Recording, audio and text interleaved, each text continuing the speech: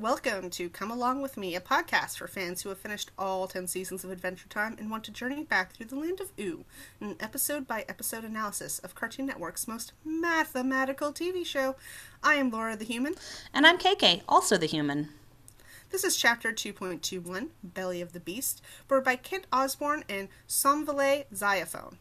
In this episode of Come Along With Me, ain't no party like a party bear party, because a party bear party don't end till you get third-degree burns. This podcast contains full spoilers for all at Adventure Time. If you haven't finished the series, turn back now. Finn and Jake are awoken by the sounds of a distressed monster who has fireworks coming out of its mouth. They think they're asleep and dreaming together until the monster punts Jake over the hills. The heroes hear a call for help coming from inside the monster's belly. They hitch a ride on some trees it's eating and follow the cries until they find the bear who needs help. With putting up streamers! The monster's belly is a party bear rave.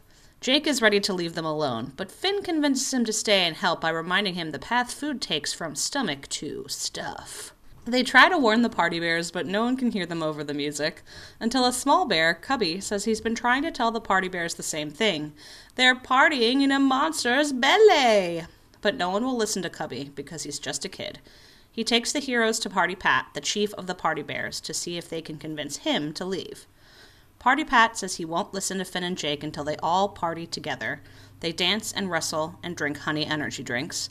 But when he finally hears them out, Party Pat lets the rest of the party bears know about the monster's belly, and they don't care. Sitting in the monster's mouth, Finn and Jake muse about the situation. Finn says he supposes everything is all right, as long as the monster doesn't drink lava to burn the bears out. The monster overhears and sets its sights on a volcano to do just that. Finn and Jake race back down to the belly to evacuate the bears. They decide to take the dark and mysterious mine exit. They make it out with lots of lava burns to show for it. Finn urges Party Pat to party outside, but the bears need a fat party club to grind in to survive. Finn gets an idea, and Party Pat is inspired. He tells the monster they'll no longer use fireworks, but awesome lasers instead. The monster swallows all the party bears and seems to be happy with its new laser mouth. Man, this new Care Bears reboot is weird. But they are just explicitly Care Bears, right? Explicitly Care Bears. I mean, they've all got different symbols on their bellies, and that's it. That's the inspo, except for Party Pat, I guess. You know what Party Pat looks like? And I don't even know how this works out date-wise. How? What? It looks like the reboot version of the Onceler from the Lorax. No! Am I wrong, though? I mean, he is based on Pat McHale, the erstwhile director of Adventure Time and the creator of Over the Garden Wall. So are you saying Pat McHale looks like the Onceler? I don't think I've ever actually seen a picture of Pat McHale, so I can neither confirm nor deny. I just think what happened is there were certain popular fashions at the time in both the Onceler and Pat the Party Bear were aiming to look cool with the youths, TM, and there's a lot of unfortunate overlap. Guess who voices Party Pat? KK, I am miserable with voices. Don't make me do this. Andy Samberg. Andy Samberg? Yes, ma'am. Jake Peralta, Andy Samberg? Jake Peralta, Andy Samberg.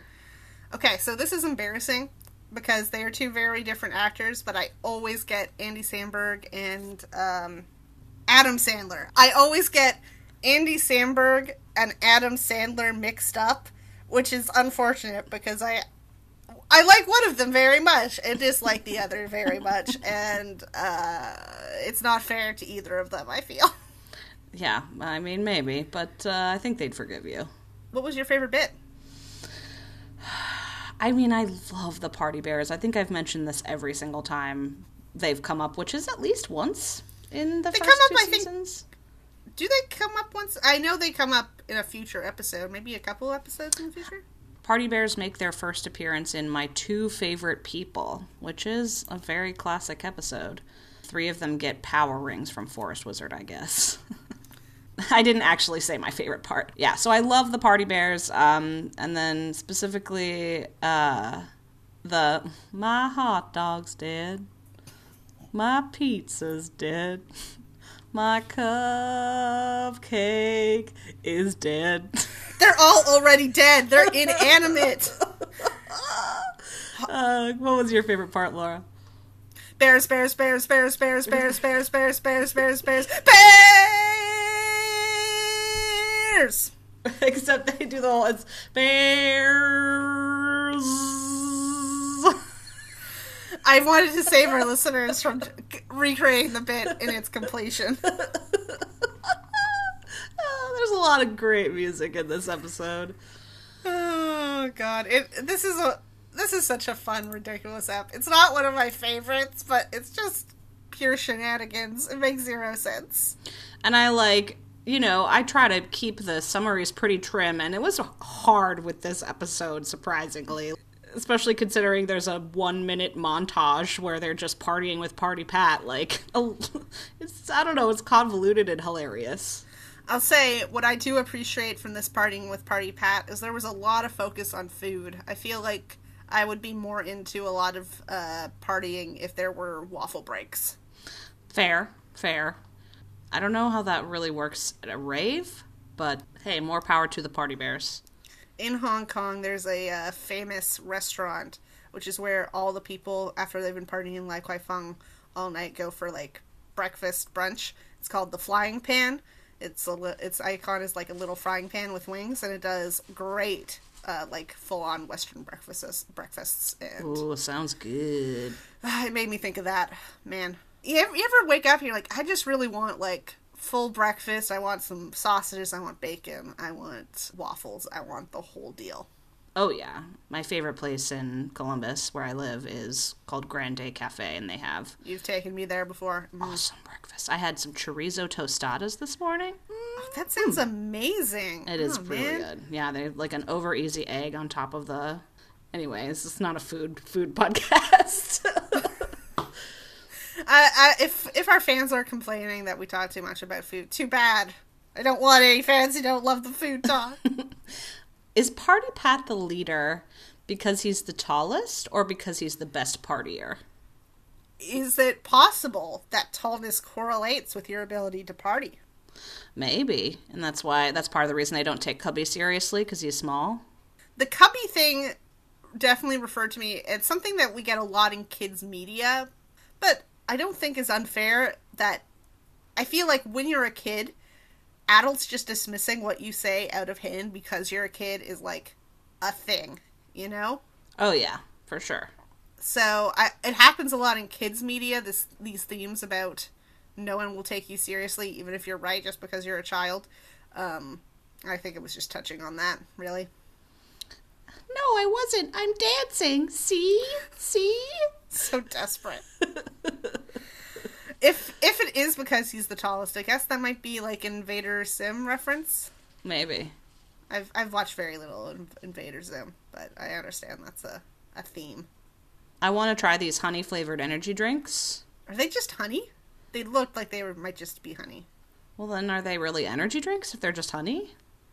I mean, honey is a fluid, and it is pure sugar, so it gives you energy, so I would argue yes. Okay. I'm into that. I can accept that. Then I'm less into actually drinking the honey energy drinks, though. That sounds so awful. I need that. I love me some honey, but you can't drink it straight. It's not gonna work. Ugh. Ugh. I have a Party Pat magnet that I really love. You do? Where did you even get that? At my Steven Universe Con, someone was selling it for their merch table. Go to KK Steven Universe Con if you're in the States. So, I already mentioned the My Hot Dog's Dead song.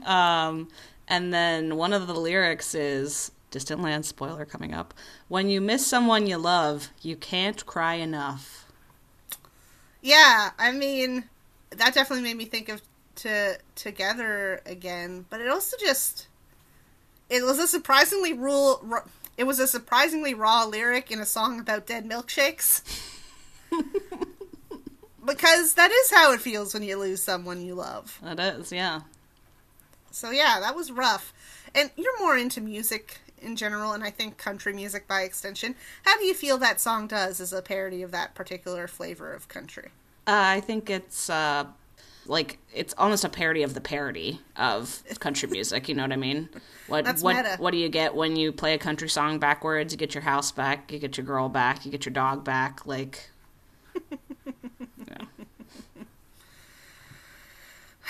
You know what is maybe the weirdest thing of this entire episode, and considering it's about a bunch of bears partying inside a giant monster? That says a lot. The fact that they escape out of a monster's butt. No, that wasn't that surprising to me. I saw that coming. It was that despite that, they refused to say the word poop. They say butt intestines at one point? That's not poop. They are dancing around this issue, and that is a surprising level of delicacy for this show to show when it comes to potty humor. That's true, yeah. They can't just say poop. Like, a couple episodes ago, Jake just lets out a big ripping fart. Like, yeah, why is poop such a leap from there? Exactly, that's what I'm saying. Now, this entire episode felt like it was touching upon this very specific Western animation trope. I don't think we really get it that much in any other medium, and not even like in Eastern animation, but specifically the trope of going inside a being's body and seeing various organs and stuff from the inside. I mean, Party Pat is laying on the heart, and it's like a waterbed. That was the worst. Oh man, I hated it. I hated it so much. But it reminded me of one specific piece of media. I don't even know how to describe it. It's like the creations of one guy online. Have you heard of Mystery Flesh Pit National Park? I can't say I have, Laura. All right, I've got to send you a link right now to it's all like what's the word? Like epistological documents. Epistolary. Mm-hmm. That's it. Epistolary documents about this alternate universe. Just sent you the link. I'd love to get your live reactions to this. Enjoy legendary trout fishing, geotectonic carnal moans. This is ridiculous, Laura. It's this alternate universe where somewhere in the United States they found like this giant being that lives underground and has like, they found its gullet, and they're like, you know what would be great? We'll make a national park out of this. And there's just like, you know, you go down an elevator and they have a lobby built in there, and you can go for wilderness hikes among its like digestive tissues.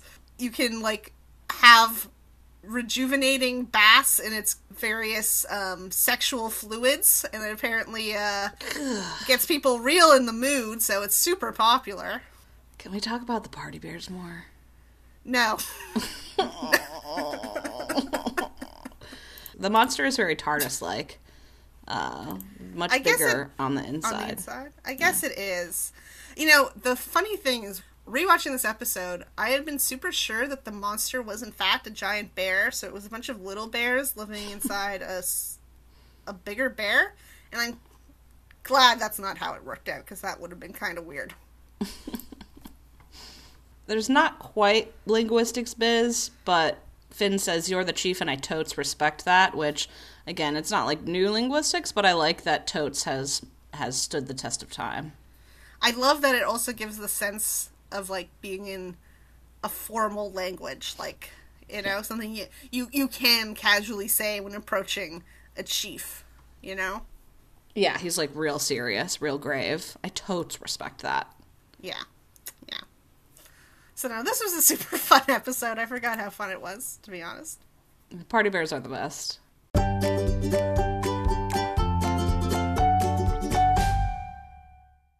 So, Laura, do you have a media rec for us today? Yeah, I'm gonna rec Doctor Who. He mentioned the TARDIS-like nature of the interior of the TARDIS. And, you know, the TARDIS is, in fact, a sapient being. Yeah, she's BFFs with the Doctor. There is one episode written slash directed by Neil Gaiman where she gets a human body briefly, and they get to do their flirt on because they are married. In fact, Okay. I mean, they're not officially married, but they are married. You know, Sure. you get me. So I love Meet the TARDIS. If you don't know what Doctor Who is, it is a very long-running series. It started in 1963, I believe. Sheesh. It was off air for a while, so that explains some of it. But listen, Doctor Who will never die because of the brilliance that the main character, the Doctor, can just change into a different actor whenever they need it. And it's just about their adventures through time and space, having a good time. There's aliens, there's time travel shenanigans, there's science that makes no sense. It's just, no matter what you're into, there's going to be something that appeals to you in the 50 years of TV. Do you have a recommendation of where people should start watching? Oh boy, there's entire lists about where to start that. I wouldn't go for the classic stuff. Personally, unless you're somebody who really has, I think, a high tolerance for some of the quirks of older TV, I think it's a little hard to get into. Famous starting points are the 2005 revival with the Ninth Doctor, played by Christopher Eccleston. I'm very fond of him. Otherwise, just pick any Doctor and, look for their first episode. You're going to see all sorts of lists out there, like Doctor Who started getting bad after X time, or Y actor isn't actually that good. I don't agree. I think every actor has something going for them, even if they're not my favorite. Current Doctor is Jodie Whittaker. She's a woman, so that's pretty rad. She's going to be regenerating soon. This will mean nothing to you, KK, but the original revival's director, Russell T Davies, is coming back to the show. He's wonderful and queer, and I'm excited to see what flavor of gayness he's going to bring back to the show. So I'm a nerd on the internet. I've seen posts about that. Yeah. The revival was famous. This was back in 2005. They brought in the pansexual time traveler Captain Jack Harkness, who in the season 1 finale has a big smooch both with the Doctor and his female companion. And you don't even get to see that much these days, you know? Yeah, seriously. That's awesome. Yeah, so love me some Doctor Who. I'm not actively watching right now, but I've got a lot of fondness in my heart, and that will never leave. It's part of the nerd canon, too. It is. That's a good reason to watch it if you're into that sort of thing. Absolutely, and there's so many recommendations if you're daunted about where to even begin. Neat. Thank you so much for joining Laura and KK the Humans on Come Along With Me. Email us at adventuretimepod@gmail.com, or you can follow us on Twitter at Come Along With Me, where the last E is a 3. Or you can find us on Instagram and Tumblr and TikTok at AdventureTimePod. Now come on, grab your friends, and go to very distant lands.